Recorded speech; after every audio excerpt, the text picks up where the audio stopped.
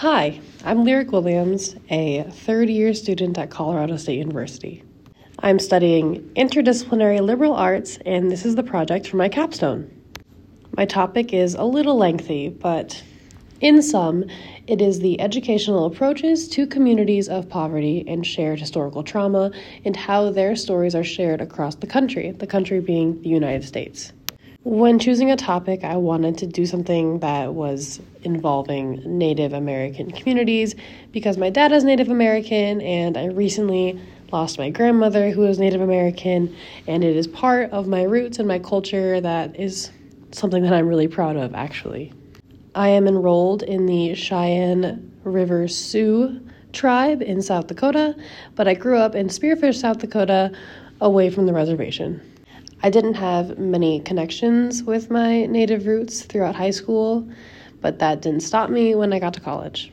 After getting comfortable on campus at Colorado State, I applied for a job as a math tutor at the Native American Cultural Center, which I was able to do since I identify as Native American. Here, I gathered a community of other Native students who had experiences like me growing up, and it was something that I had never experienced before because I grew up around people who were not Native American. It was really interesting to see the historical trauma and the shared experiences that we all had with living partially on reservations or fully on reservations. So this was something that I really wanted to write about and share with the people in my class. And honestly, I would share it with anyone in the world if I could. When starting the research for this topic, I found many sources on how poverty affects the brain, and I had the ability to contact teachers on the Native American reservation that I grew up on, and I also interviewed other students that were in the Native American Cultural Center office fairly often.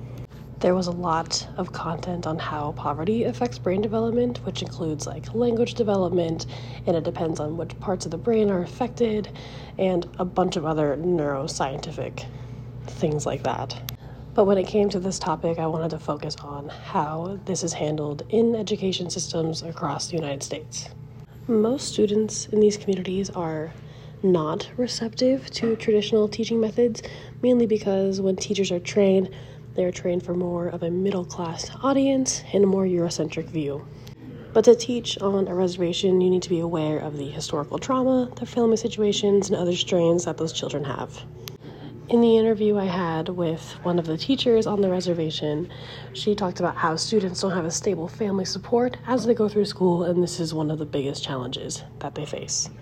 Not only do most of the families go through economic strain, family conflict, and discrimination in other parts of their life, they also have to go through school.